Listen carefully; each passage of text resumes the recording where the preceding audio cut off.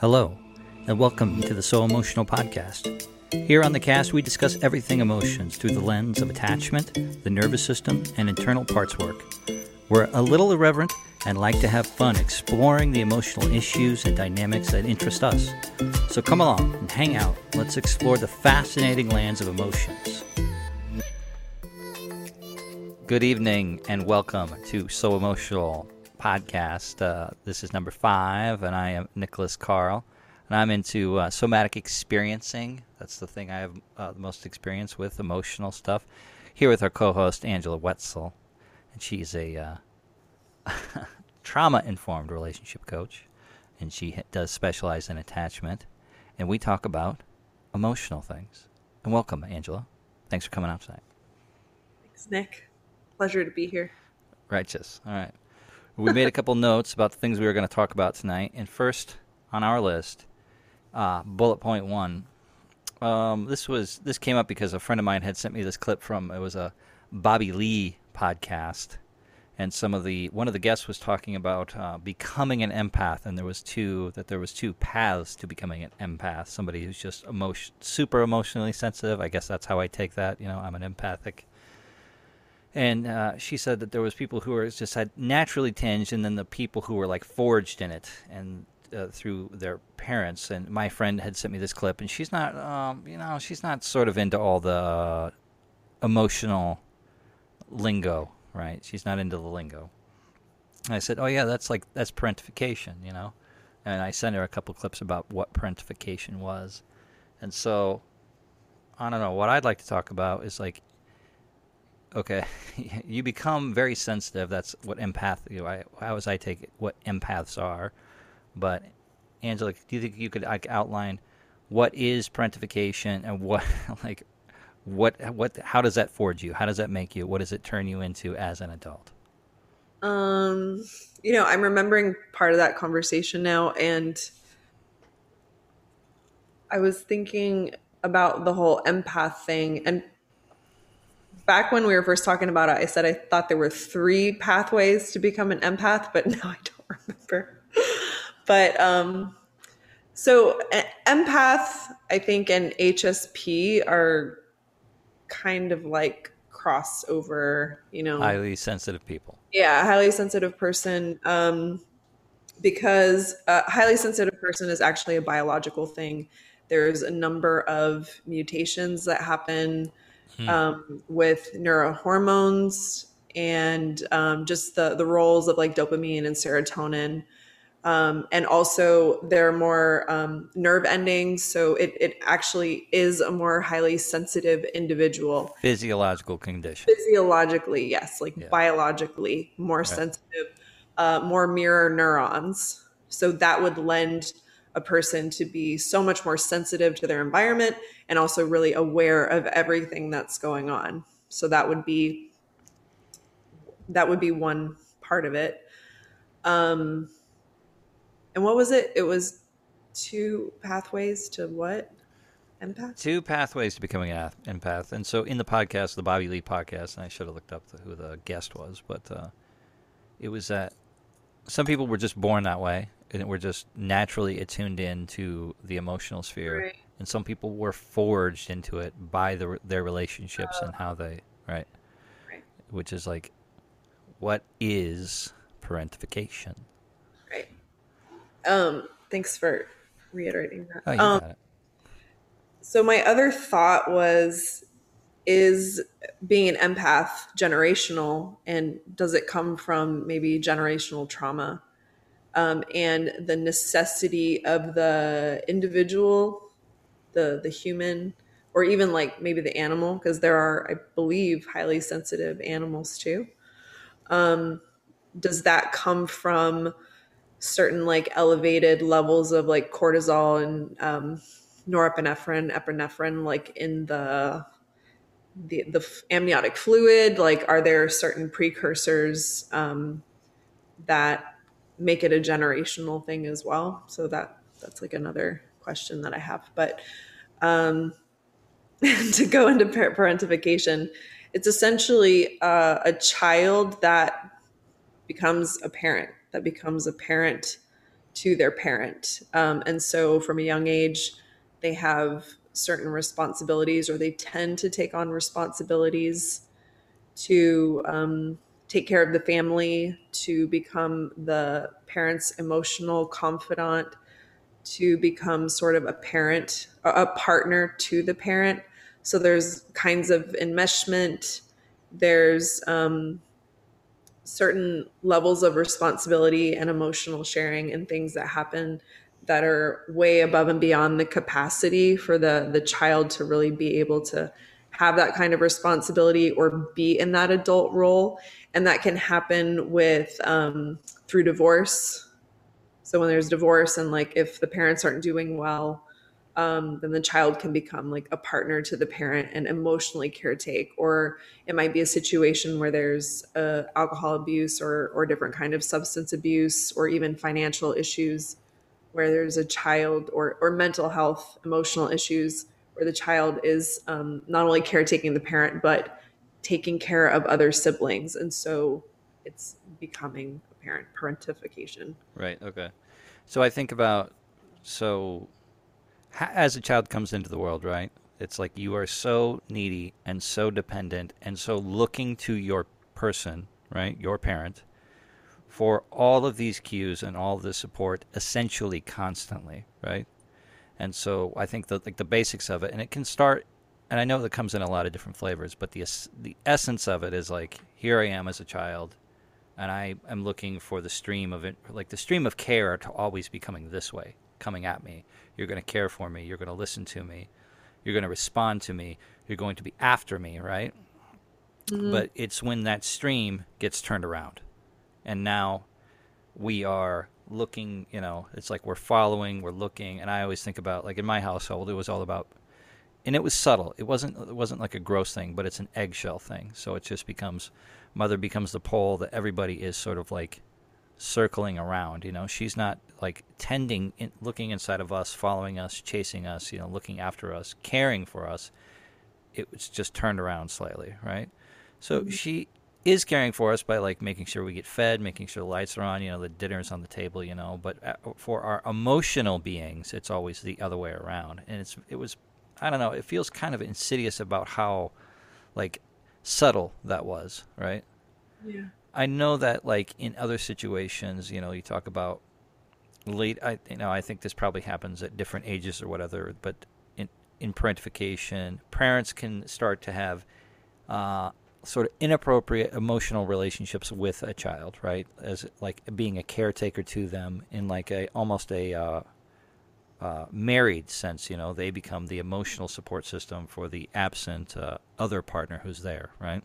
Yeah. So that there's all sorts of different flavors that it can take, right, or all sorts of different ways. But I think the essence of it is this like flow of care and concern and connection, and where really it should be, hopefully mostly coming like into the child, and like the child is Right. the center, and then all the care sort of like swirls in and around it, and it's a sort of a switching of that dynamic where then the child is hovering around because the child is so dependent, right?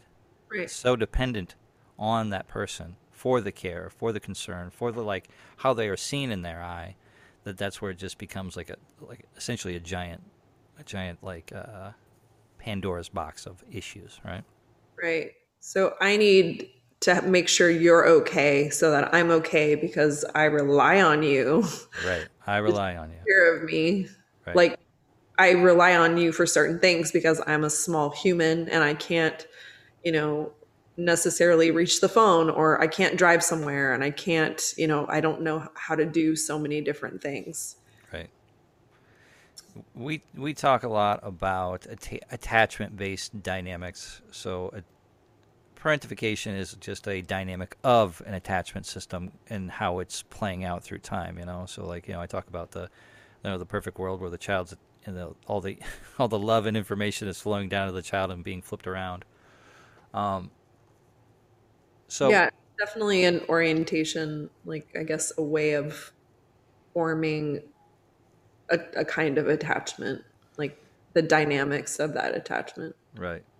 So we talked about then how does this, if you were parentified, and so in my household, my parentification style was just like, mom is kind of in her own emotional world, and we hover around that, trying to like get the little bits of love from her, right? So fast forward into real life, into real 3D life, and I'm out there, I'm out here on the plains, trying to get my love, and my attachment style that I developed, I would say, is disorganized. But in the beginning, it's being super like highly sensitive and it's anxious to begin, right? So it's just and it really does model mirror the relationship that I had with my mother, which is just like sort of scared of her emotions. Like okay, I won't have a personality. I won't be myself, but I'll be whatever you want me to be, so that I get some love.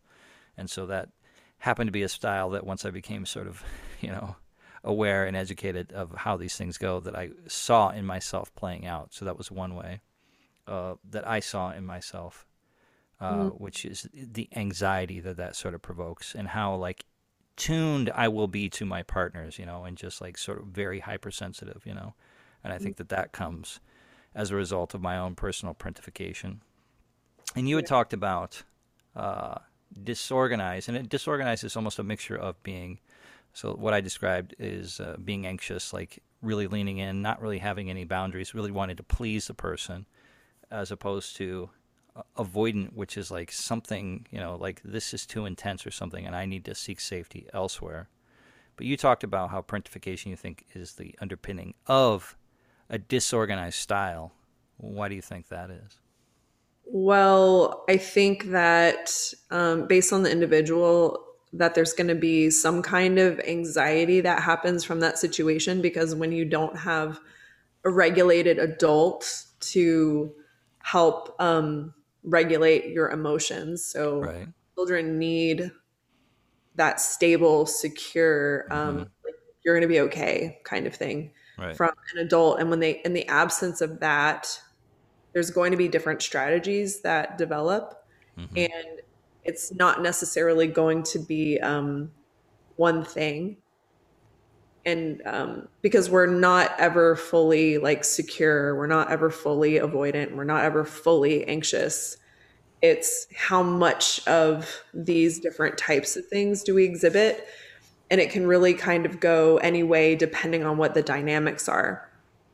So in your case, you are talking about a predominant flavor of like anxiousness, which is being super attuned and hyper aware, and like really feeling like you need to get love, and like, what do I have to do to get the love that I need? Right. Mm-hmm.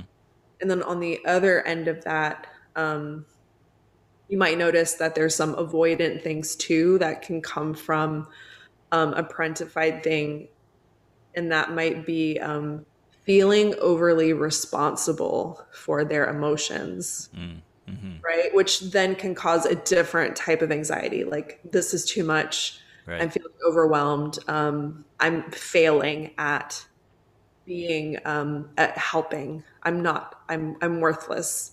I can't do this. Or it's just shutting down because there's no one there to help you make sense of anything. So there's like withdrawing and like pushing away. Emotions become painful because what we see is an adult that's not able to deal with their emotions. And so I think you can get both flavors of that, because the thing that you're experiencing, you can model. And then also, it's like how you're acting in response to that behavior, too. So you actually get both sides of the coin. And from my own experience, it was, I actually think that I may have had more of an avoidant flavor come from mine, Yeah. because when I got married, I was married for like 8 years. I wasn't super aware of the anxious stuff. And then after I had gotten a divorce, and then I was like in another relationship, it like amped up a little bit more. Like, I could feel a little bit more. And then it wasn't until like my third major relationship, and it was very Freudian in a lot of ways. So just a lot of things reminded me like of my dad and things like that. So I was just like, oh my gosh, this is so Freudian, like so similar. And that was when my anxiousness like it like exploded. Kicked off. Like it was really wild because it was just suddenly so intense.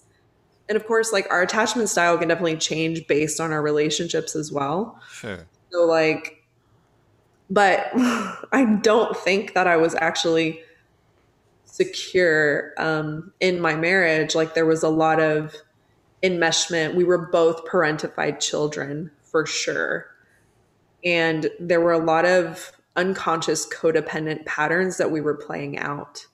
So he was still caretaking his family, and I was like in agreement in some ways, at least unconsciously, if not full, if even if it wasn't conscious, that our mothers needed to be protected and taken care of, and they were the martyrs, and our dads were the assholes kind of thing. So there was some flavor of that.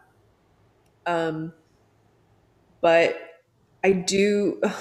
It's kind of a complicated thing to talk about because on top of anxious and avoidant, there can be like another strategy on top of that, which is counter dependent, which is a little tricky. And it's like you can have an initial formation of attachment and attachment style. For example, anxious, let's say anxious attachment, which is just not having a steady, reliable source of attachment. And so it kind of sets up this like reward and deficit cycle to where it keeps you like looking for and waiting for the next piece of love and connection. So it's deprivation and reward, and that kind of creates an addictive cycle of like I'm going to keep hanging on, I'm going to keep waiting, I'm going to keep like staying in it. Right. And then when that doesn't work, there can be like a shutdown that happens. You can still have all that anxiety of wanting that and then being like, oh, being needy doesn't work. This isn't going to get me what I need. So now I'm going to try something else, which is pretend I'm not needy at all. I'm going to be super cool and like not give any fucks. And you will never know. Like, I will die on this hill and pretend that I don't give a shit about you because I don't want you to control me. But also, I don't want to appear to be weak or I don't want to appear to be needy because that neediness will get me rejected. Right. And so, counter dependence can kind of come off as avoidance, but I would almost view it as like a veneer that goes over Right. anxiousness. And so, Right. there's just like a lot of things that happen when we as humans need to adapt to our environment just to get the love and connection that we need. We can definitely twist ourselves into a pretzel unconsciously, and just it's almost just like a tree or roots that like grow up through a sidewalk. Like it's going to find the path of least resistance, whatever that is, Right. and it's going to grow like around the sidewalk. So Right. it will be shaped and formed in some way in relation to that sidewalk. And it's not really different in relationships. It's like energy finding a way. Mm-hmm. So it is hard for me to try to look back and say exactly um, everything that was going on. But based on both of my parents' attachment style and understanding more of like generational trauma and all like the unconscious, like everything that was passed down, what was healed, what wasn't, I can definitely say that there are flavors of anxious and avoidant in both my parents. And my dad is more avoidant, my mom is more anxious. And so I personally believe that, and when I test also, and there's a great attachment style quiz that you can take on yourpersonality.net. And it's nice because it like plots it out on a graph and gives you a representation of how you connect to your mother, your father, or whatever those like relative figures are, and then friends and lovers. Mm-hmm.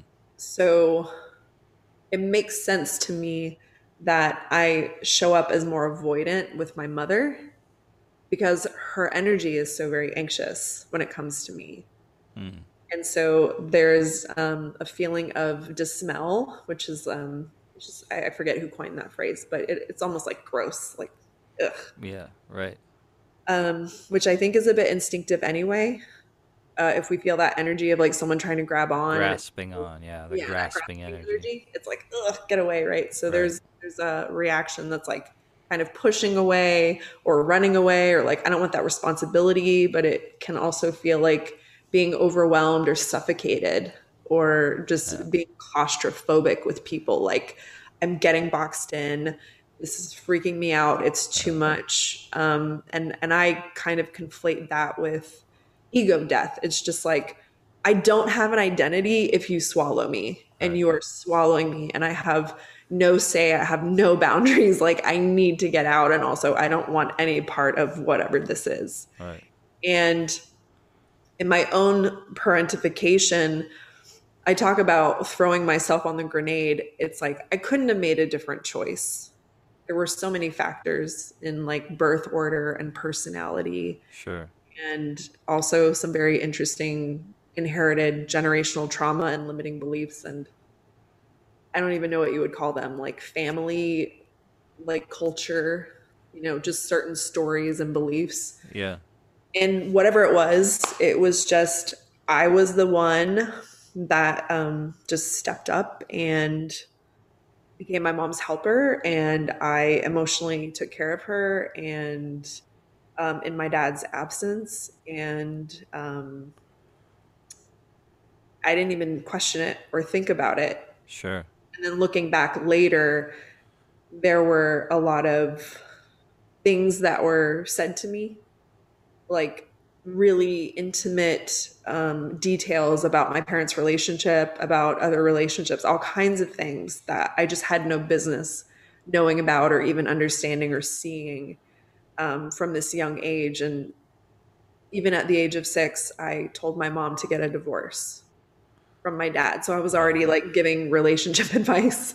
Um, so just for a child to be in a situation like that and already saying, look, I can tell what's healthy and what's not. And I can tell that neither of you are happy. I could sense the desperation and sadness and the hurt in the home.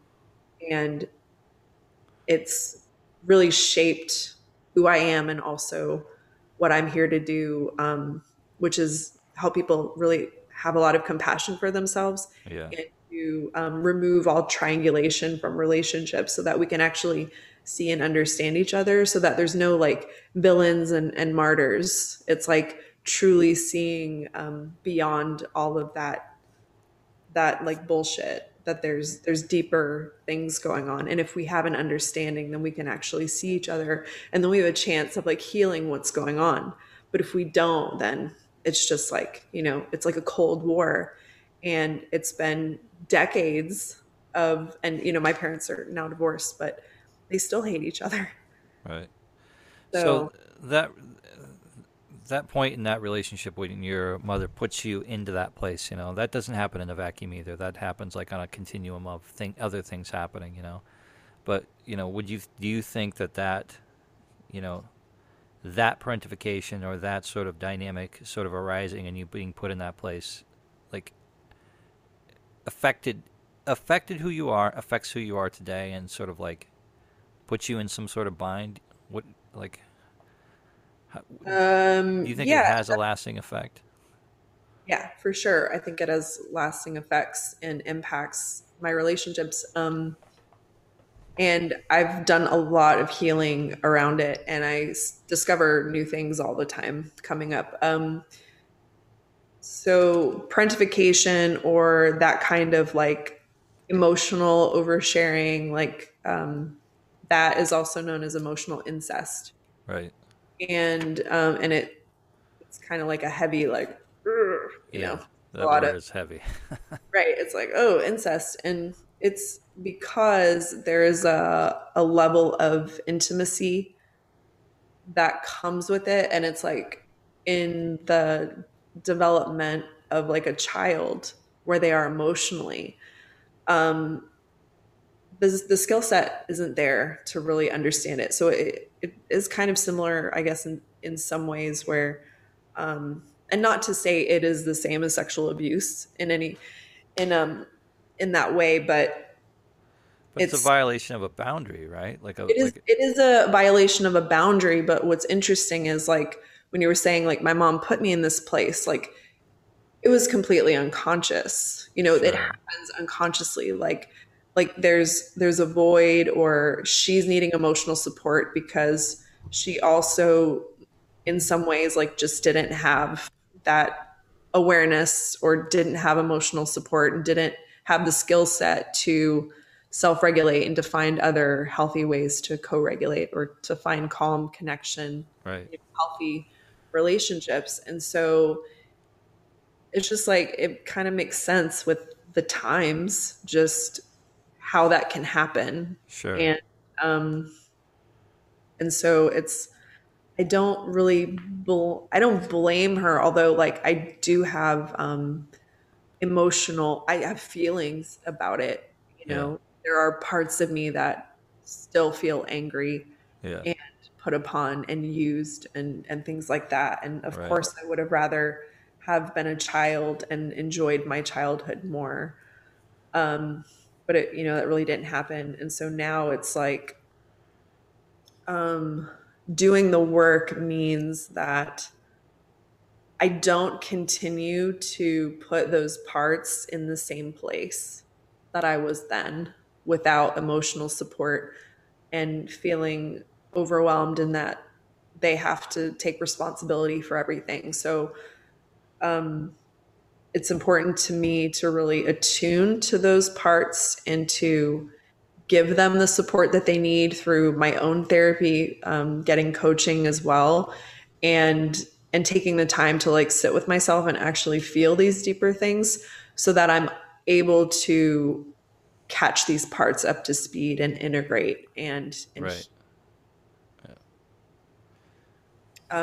I don't know if I fully answered your question, but I've seen it just show up in some of my relationships, and around like avoidance of intimacy, and and it wasn't always conscious. So Sure. Yeah. I was like kind of starting to see that, and be like, oh, there's definitely some avoidant aspects that show up in relationship, and anxious aspects, and I've seen both. Yeah.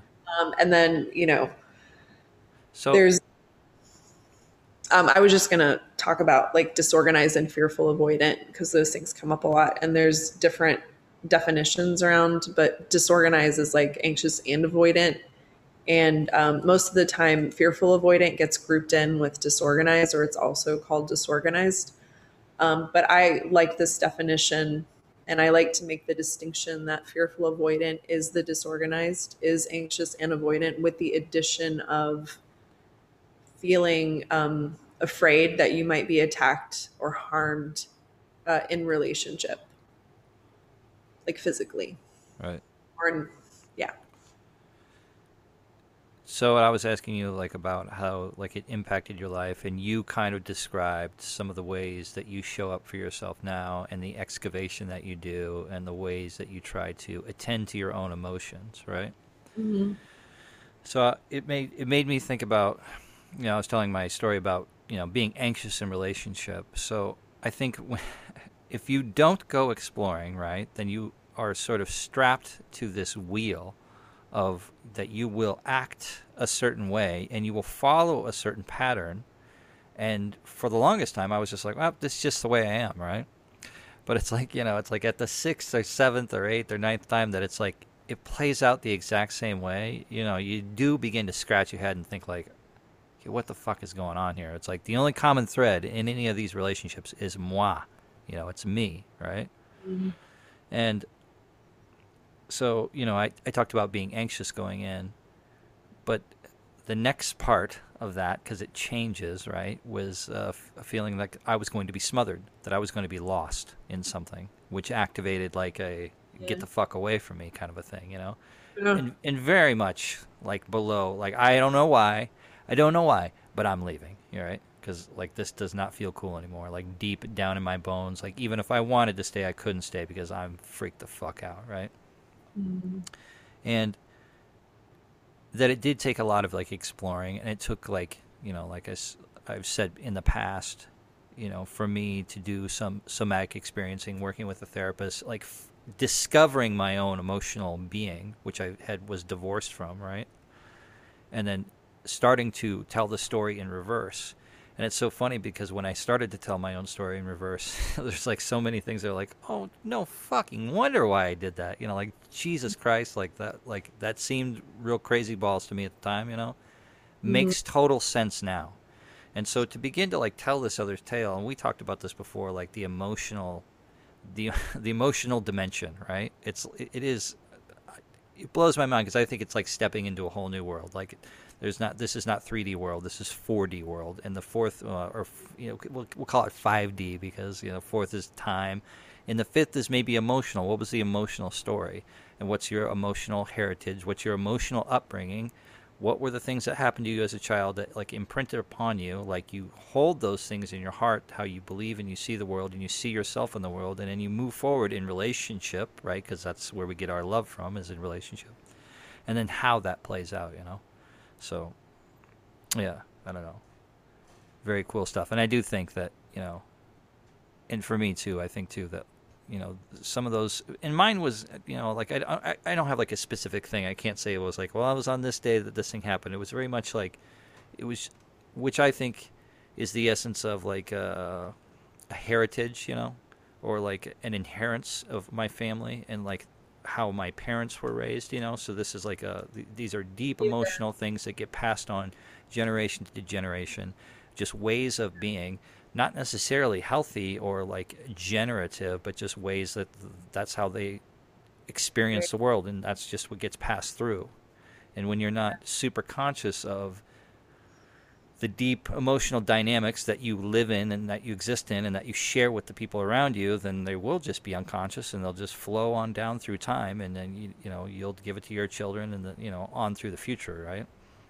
So I think that we're kind of explorers now, right? I think that bringing more of this attention and consciousness into the emotional realm like is pretty important.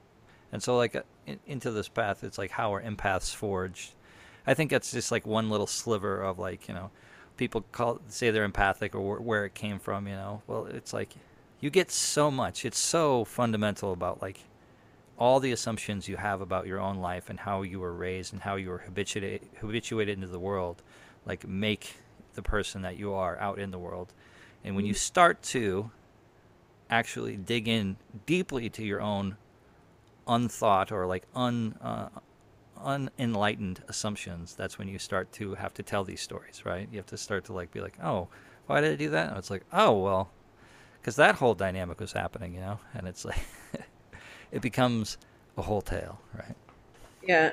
I actually was just remembering what the initial conversation was, and it was that sometimes you're initiated into being an empath because it's biological, like you're born that way. You're Yeah. already sensitive, right? Yes. And the other one is parentification of some sort, or maybe some kind of heightened sense of trauma. I mean, I think trauma. So, especially like what's going on in the Ukraine right now. Like I can imagine that there's going to be a lot of like children that are thrust into being way more sensitive and aware of things just Right. because of that need to survive and like Yeah. navigate everything that's going on, which I was is having a good life until all our lives were threatened. And, right.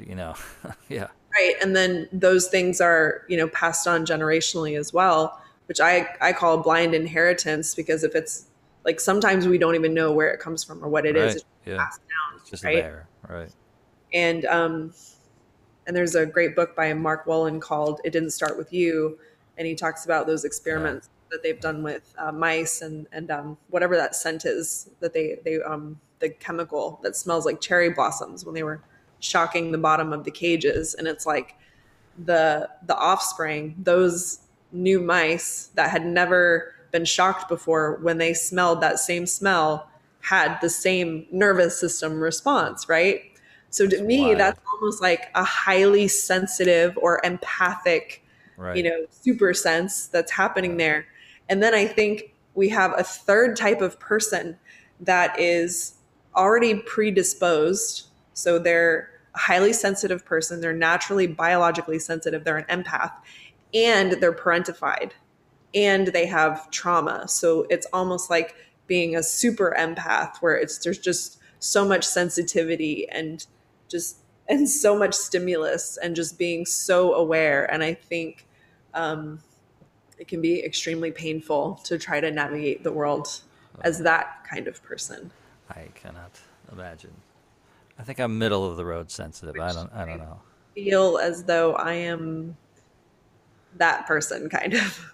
Oh, I will say, yeah, wow. naturally sensitive. I'm definitely an HSP, and um, the chaos that I experienced in my home, as well as parentification, um, I had a long time of like having to learn and discover what to do with all my emotions that I was having, because I didn't have any support or proper modeling or skill sets around even knowing what emotions were, like how to interact with them, period. Right. So yeah, so that's been a journey. All right. Speaking of interacting with emotions, period. Okay. Okay. You were born, Okay. and God bless you for that. All right. Now you got to go out and get the basics, right? So you need some love, right? You need some attention. And how are you going to get it? So this is bullet point two. So it's coming up with the plan. And so this is arising from a few different discussions we've had, Right. and it's definitely a strategy. So this I think this falls into sort of like strategies or like ways to live your life. And like this is one definitely that over and over like I've come to. It's it's like I go out, try to do my thing, beep boop, de beep boop, and then it's like, well, shit, that didn't fucking work. It's like here I am back at square one, total fucking failure. Like my needs buckets are all empty, and I got to get these motherfuckers filled. What do I do? Well, I'll make a big plan, right? I mean, what can you do? It sort of it strikes me as like I wasn't given a lot of information about exactly what to do, so it's just like, yeah, it's like I don't know, you bullet pointed out, that's what we did here. We came up with a plan what we were going to do in the future, right? So Yeah. you like, and I do, I guess that I do, and I think that it's like, what do I want to do? It's like I want to have like big muscles, drive a Lamborghini, and have $1 billion or whatever. I mean, that's it, right? Yeah. Right. So you put the carrot out there, out in front of you, and it's like, okay, well, I got to wake up in the morning, got to, eat a proper meal and do 1,000 push-ups, and then like, like strive really, really hard to get to the thing out there. And I'm gonna suffer in the meantime. Is what I'm gonna have to do. I'm gonna just have to suffer, even though all my needs buckets are empties. And like I don't really have anything to draw from. Well, I'm gonna have to like double down on that and like probably just suffer more until like I'm worthy enough to get my carrot, and then I can stand up in front of the world and be like, "Hey, motherfuckers, carrot, love me." And we climbed the sugar mountain, right? You've been watching some of that stuff, right? Yeah. So it's interesting when we don't really have a relationship with ourselves and our emotions. So like Heart Math Institute talks about this, where our hearts have a unique electromagnetic frequency. And Okay. that frequency is encoded with our emotions. And it's like always these waves always going out. And so that's partially how attraction works, or what feels familiar is there's like emotional resonance, Mm-hmm. right? But when all of that is unconscious, it's like we have no idea what we're sending out. Mm. And we don't really have an idea of what we want, and we're not really heart led. We're Right. like trying to figure things out up here, like in our Head mind. lead. Head led, yeah. Head full of lead. And so that just means like we make the lists of what we think will make us happy. Oh, okay, like Lamborghini, chick with big boobs, Check. like mansion, like check, check, check, equals happiness. Or Right. like makes me think of South Park, like that little plan, like the underwear gnomes. It's like like underwear something equals like question mark, or it's like plus question mark equals profit. So they decided they were going to get money from somehow stealing underwear. Um, and but I was listening recently. I came across Azria and Ben Becker. Aubrey Marcus had interviewed them in another podcast. And then in some interesting synchronicity, um, I wound up on their Instagram page and they have a few videos or 4 videos in a series where it's like becoming, kind of like becoming yourself or like self actualizing. And so I was like, oh, this is interesting. And I had seen some like videos of them and I really like what they talk about. And it was just exactly this thing that I was sort of experiencing that I think it's so seductive to get caught in that trap of what I think is going to make me happy. And they describe it as Sugar Mountain. And so I had this experience of being lost, like way back, way back in the day. I was like, I told my dad, like, I want to be an actor. And he was like, get a real job. And so I was like, oh, okay. Well, if I have to get a real job, if this is how it works, then I'm going to study international business. And I did end up, I joined the military. I was a Korean linguist. I ended up working for the Office of Naval Intelligence. I literally ended up in international business and I was about to become promoted. And I was going to be regional manager in this project. And I was like, I have already climbed to the top of this like ladder. And I was like, I don't want any of it. I was like, this is not the kind of life I imagined. And then my marriage was falling apart. There's all this stuff happening. And I had like the $500,000 home. I had nice cars. Like I went on vacations. I had all the things. I had a fucking cake stand. You know, I had a cake stand. Like, what the fuck do I need with a cake stand? But I had a cake stand, and I'm like, I'm not a cake stand person. Like, I really For all your don't beautiful cakes. like. I don't really bake that often, and I like brownies, but I'm not much of a cake person. And I was just looking back. I was like Betty Crock of shit. Like, just not like I was living some kind of weird like prescribed life, like Martha Stewart and some like 1950s housewife. And like that was part of what I inherited, but also part of what I just thought I was here to do, like get married and whatever. And somehow I think at some point I was like hoping that I I would like make time for me and do what I really wanted to do, which was acting. And I did end up like starting to go back into it. But then it was like the seductive part was like that also became another like sugar mountain for me to climb.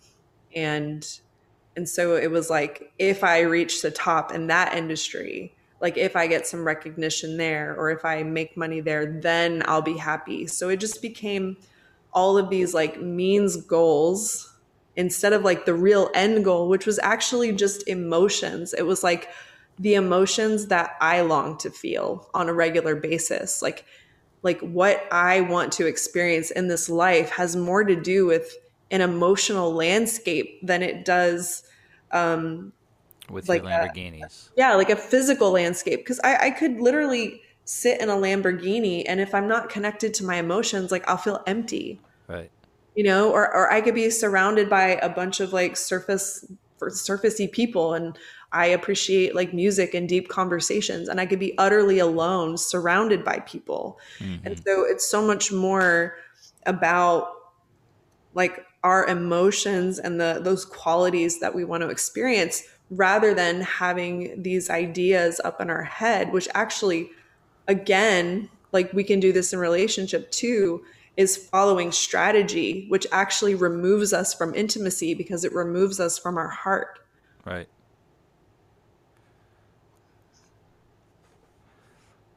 I like that. Okay. All right. I'm on board with all that. Yeah.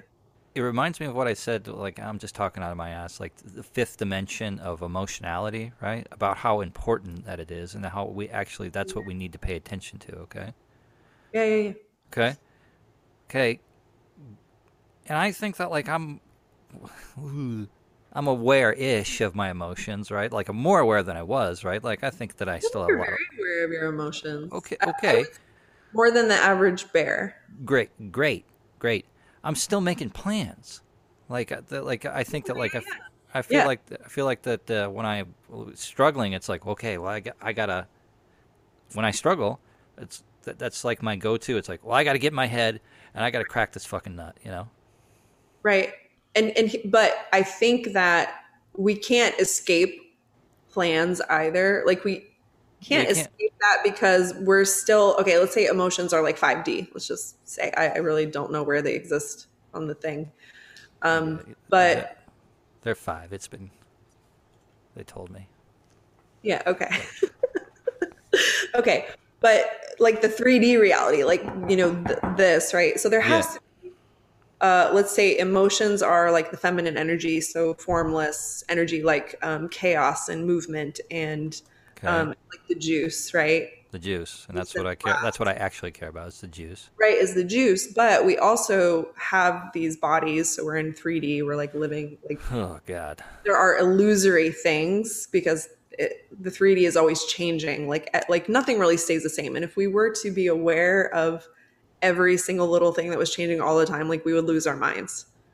Like, I have this Sure, really sure. beautiful flower bouquet here. And if I were aware of all of the tiny decomposition, like of each little flower and leaf, like I think I would lose my mind, like the Yeah. water's changing, like I'm consuming things, there's trash, there's dust, I'm like hair falls out, you know what I mean? Like all these Right. things. Yeah. But it's like we need both formless and the form in order to manifest. So we need structures and and we need the emotion. So it's almost like a marriage of those two ideas. We can't be completely in the emotional space without taking concrete actions. Okay. But in like a healthy dynamic marriage, the inspiration and the desires would actually come from that emotional part as opposed to the 3D or like the structure or the masculine energy just being like Okay. what we do based on a thought, right? They have to Okay. be connected. All right. So I'm seeing it now. So it's like previous strategy is like I'm gonna take all my cues from my 3D brain, okay, and try to write those on paper and then follow that I'm just path. gonna think and then I'm gonna follow those steps and then Okay. I'm gonna get what I want. Okay, and that's not working. As opposed to responding to the actual positive emotion, real juice desire that comes up and being like, oh, that's a thing, and then making a 3D plan that sits on top of it. That I guess collaborates with it. Okay. But 'Cause, but as a cue of like which way yeah, direction to go.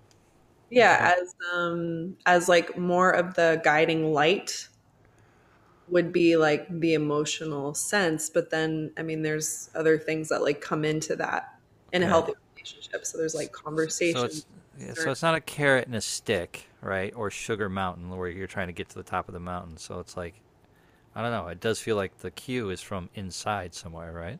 Or I don't know. So I would say like desire, and that desire is emotional. Mm-hmm. And then it's staying tuned to that emotional frequency.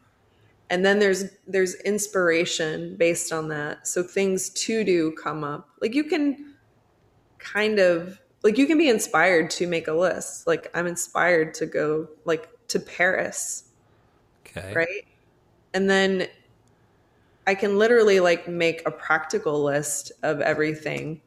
But if I never check in and ask myself what I really want to do, like what would feel really fulfilling, then I might just follow this list by rote and not actually experience Paris. Right. I guess I'm trying to like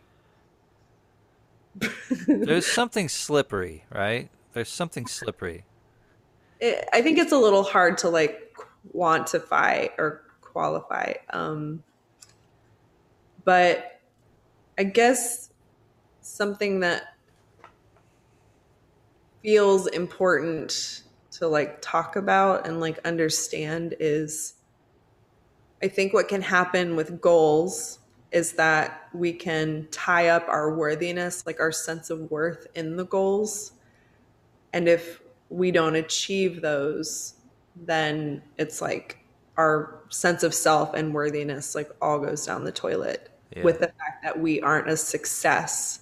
Right. When it's like success is so very relative. Like we can see symbols of success, but the emotional reality within that resides within that can be empty, Uh-huh. can be void of what we think those symbols will bring. Right. So it's like a cautionary tale of like everything isn't really what it seems. And if we're going to rely on a steady compass of something that will actually lead us in the right direction, it has to begin with inner inspiration as Okay. opposed to intellectual drives. Right. Yeah. Is that, am I, have I said that? No, that's good. That's good. It's just that, like, my I guess my brain is so just used to, and I think it's especially when it's in a type of like collapse or like a crisis of some kind, where it's like, oh my god, but maybe it's not. Maybe maybe that's the time to really be checking in and feeling very deeply like what it is, like what are my deep desires, right? What do I need to connect with? Mhm. I think it feels like I feel like the direction that I want to go, because there's a feeling that's also connected with this idea of the stick or the sugar mountain, and how that works, because just I've done it so many times, and it's so impotent in my own life, right? Like it's so ineffectual, that, like, like I've described myself as like Charlie Brown and Lucy in the football thing like way too many times. It's like my own, almost inside my being, I like have this like trigger. It's like, are you gonna make a fucking plan? Yeah, go for it, asshole. It's like, yeah, we'll show you again that that's not how it works. So Right. I think that I am like understanding deeply the importance of connecting with my own desires, but also um, you know, so I think about my needs buckets that are all empty and like crying for fulfillment. And so that they're all there, like, screaming in my ears, "Hey, we need some attention, They're Italian. hey." Yes, I'm a strong Italian boy. Um, but I don't know. I lose a little bit of like the practicality, of like 101 shit. It's like, okay, fine. No more big plans. Like, no more pie in the fucking sky. No more Lamborghinis. No more carrots. Right. Okay, now what do I do? So like this is the thing. So yeah, actually this is like a huge topic. It's a lot to unpack. But it's like there's not necessarily anything wrong with the Lamborghini per se, you know? Okay. Like because we can have a vision of Yeah. what we think we want, right? Like but the way to necessarily get to that vision or even that vision does not guarantee us that emotional outcome. Sure. So it's using that vision, kind of extrapolating or taking the emotional essence from that. Uh huh. So I picture Lamborghini, and what I'm really wanting to create is like freedom and like a sense of power and Yeah. Yeah. Yeah. feeling like maybe important or like just like I feel sexy like in this Lamborghini. Yes. Yeah. So those feelings. So it's like, okay, that's the real like meat and bones of it is actually those feelings, right? And then it's like you can specifically hone into that and like let's say you actually do go get a Lamborghini, like you might feel all those feelings, you might feel them briefly, but if it's something that has come like as a marriage of really staying connected to your feelings and inspiration and intuition that whole time, Yeah. like the feelings don't necessarily come from getting that thing. The feelings have always existed in you then and along the way and after you get it, and they continue. Mm. Hmm. And another point to this is like on the opposite side, we could say, I'm throwing away the vision, like no goals. I'm just going to like follow my heart. And like that's cool too. I mean, but I think it's almost like on the opposite end of the spectrum. So instead of like fully being intellectualized and completely separate from your emotions, just trying to like make a list, like it's just a list of like, I will get the house, I will have the white picket fence, I will have a dog and get married and have precisely 2 children. And this is, the idea of success. On the other side of it, if it's like I'm just going to be in my emotions and just follow every inspiration and whatever, it's like, is that really sustainable either? It's like it actually, those if and this conversation actually came up today earlier because I have a tendency to get really excited by inspiration and try to like do all the things, and I can't because I'm not like omniscient, omnipresent, and omnipotent. Like I cannot physically do all the things, and so it's like kind of learning to tether um, that inspiration and kind of ground it in what reality is as you move forward to creating and like manifesting something greater.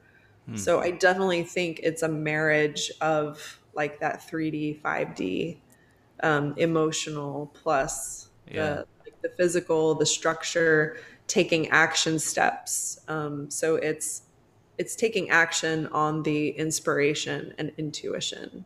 So if you're following your heart and you're literally taking the steps, then it's like that masculine energy part of you can do some planning and can pack rations and Right. have ideas, and then that emotional feedback that you have along the way, um it that's how you get to like really where you want to go, that matters, that's important to you. So When you were describing that, I kept thinking about Lamborghinis. First off, I want to say I'm using the word Lamborghini just because it's like it feels like it's just like a totem of like the yeah, flashy thing that you want to get. yeah, I have an actual car. It's a '63 Lincoln Continental convertible. Okay, and I've visualized this a few times. Right, so it's a very classy, very long, very floaty convertible from the '60s. It's beautiful. Right. I think I've seen one. But as we just sat here and talked about this, I realized something, and it was this. It wasn't. It's not about. And this is like. Okay, this is like. Maybe this is dumb. Okay, but this. I'm just having a thing. I'm just gonna tell it. Yeah, share your thing. It's not about the car, right? I will never be the car. The car is not the thing. It's always me that I wanted to be there. It's always the person, like in the dream, Yeah. right? Yes. And it's like, okay, well, that I just took a step. It was like it was a small step, but it was like a step in. And it's like, okay, the me, right? And I think about what that essence is and what that flavor is and what that energy is because I'm experiencing that right now. There's a me here. There's a Yeah. me here right now. And I have whatever energy that I have to create right now, right? Mhm. And I think the beautiful thing that I can see is that like if I can harness and be with and if I can harness and be with and extract more pieces of me to be more me, then I could be the fullest me.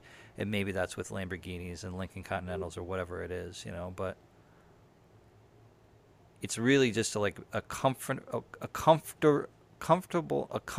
in my own being, like a strength in my own being, like a juiciness in my own being and a joy in just being Yeah. myself. That's Yeah. really what I want, right? You said that so well. So it's a version of you that you want to experience. Like you Yeah. want that experience, and also what having manifested that thing means like that version of you that has done that Right. means something. Like, Yeah. and there's all these feelings that come along with it. It's just like planets, it's like the sun has all these satellites around it, and it's because the sun has all this power in it, and so it's like I am the sun, and around me hovers, Lamborghinis and nice houses, and like all these friends, and like this like joy that just radiates out from me, from my being. Yeah, Boobs. boobs. Boobs. Um, yeah. So, So that's just a little bit of a shift. Like I hmm, don't know. It was a small step. It wasn't a big step, but it was a step from like the thing out there, the things, and then thinking this linear little box way out here right. into the own essence of my own being and how I feel and what kind of power I move in. Because I can feel when I move with vibe. And there's like connectedness and groundedness and power flowing through, I can feel that. I notice that. Like it doesn't happen that often, but sometimes it happens, and it's like, yeah, right, Yeah. yeah. Yeah. So Yeah. And it's interesting because the other thing that is important from staying connected to that vision, um, and by that I don't mean like gripping it and being like the vision has to look exactly this or it's not right. Yeah, like holding on to it.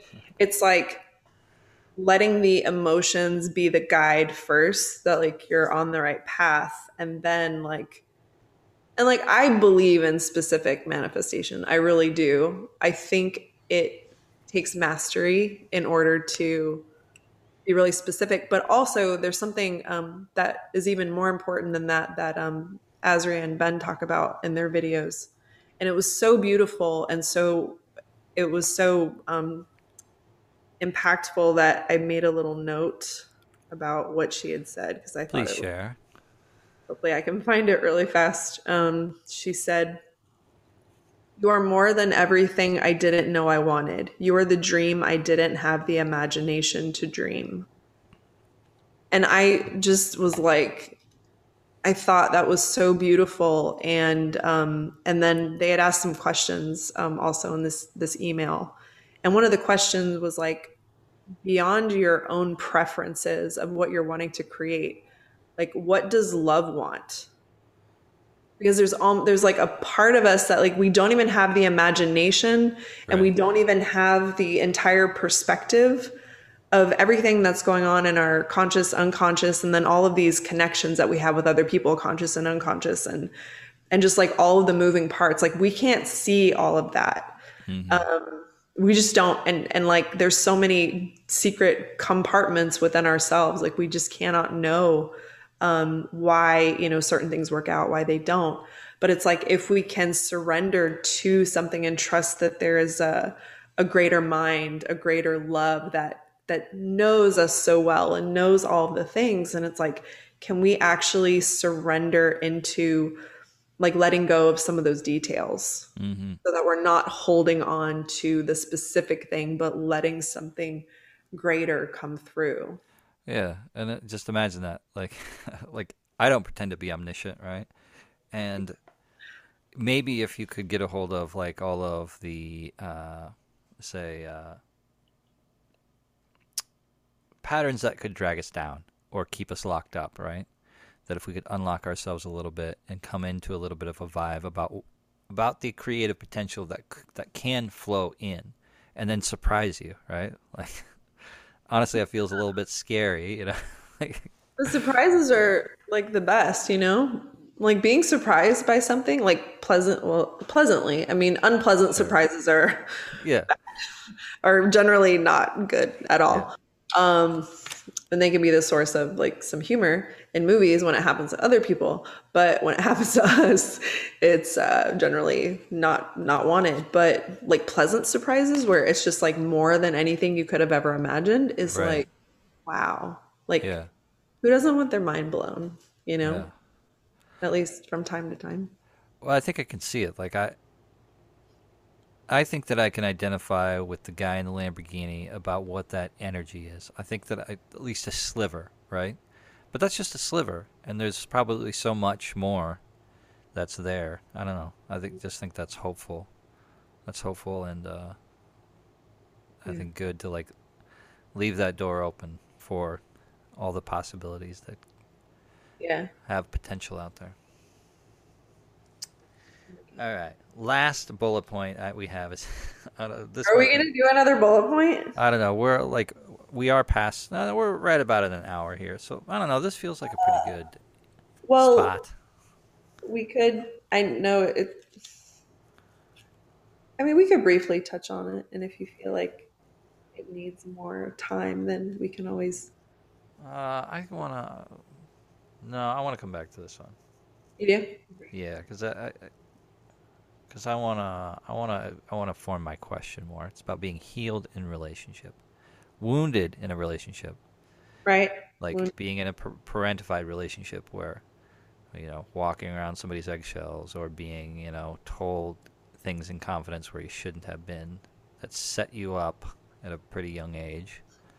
So it's like, okay, that's how it's set up. But then I hear a lot around in the different things that I've read that it's like wounded in relationship and then healed in relationship. And then you would talk about like, well, you can develop a relationship with yourself, which always seemed kind of goofy to me until right. Like I had some shit come up yesterday, and a lot of shame and anger, and I showed up for myself in a really pretty quick manner, just like comforting myself, letting myself know that it was okay, and was able to, be there for myself and show up for myself where I didn't go off the rails, where I had similar situation that had happened a couple of weeks ago, and I did go off the fucking rails emotionally. And so it was interesting that in that moment I did it. I knew that wasn't the end of the world. We had survived it before. I comforted myself, and then it was okay. Yeah. And so I guess in that, because whenever I heard people talk about it before, injured in relationship, healed in relationship, I always thought like, all right, I gotta impress some goddamn woman, and be like, hi, I'm Nick, I'm a fucking basket of fucking problems, like heal me. Right. And I'm glad that it's not necessarily that. Well, yeah. So I mean, this is you're right. It's a big topic, and it's like expanding the definition of relationship. Right. Is important, because then it's like you can have a relationship with yourself. There are different kinds of relationships you can find yourself in that you can do healing. So, I mean, we can talk about this and more anxious attachment stuff, because that seems to be hitting a all right, I can dig it. All right, so come back for number 6. I'll leave a comment if you'd like us to talk about something specific, or helps it get out if you like what you're hearing. Check out Angela's stuff at Epic Initiator on Instagram. I'm over at Narlkick, Narlkick at Instagram, and you can look at pictures of weird things that I post, Get a hold of me. We'll talk. We'll do it. Thank you for hanging out, Angela. pleasure. Great, and it's always a pleasure to talk to you. Until then, so emotional. Peace. Bye, everyone. Bye.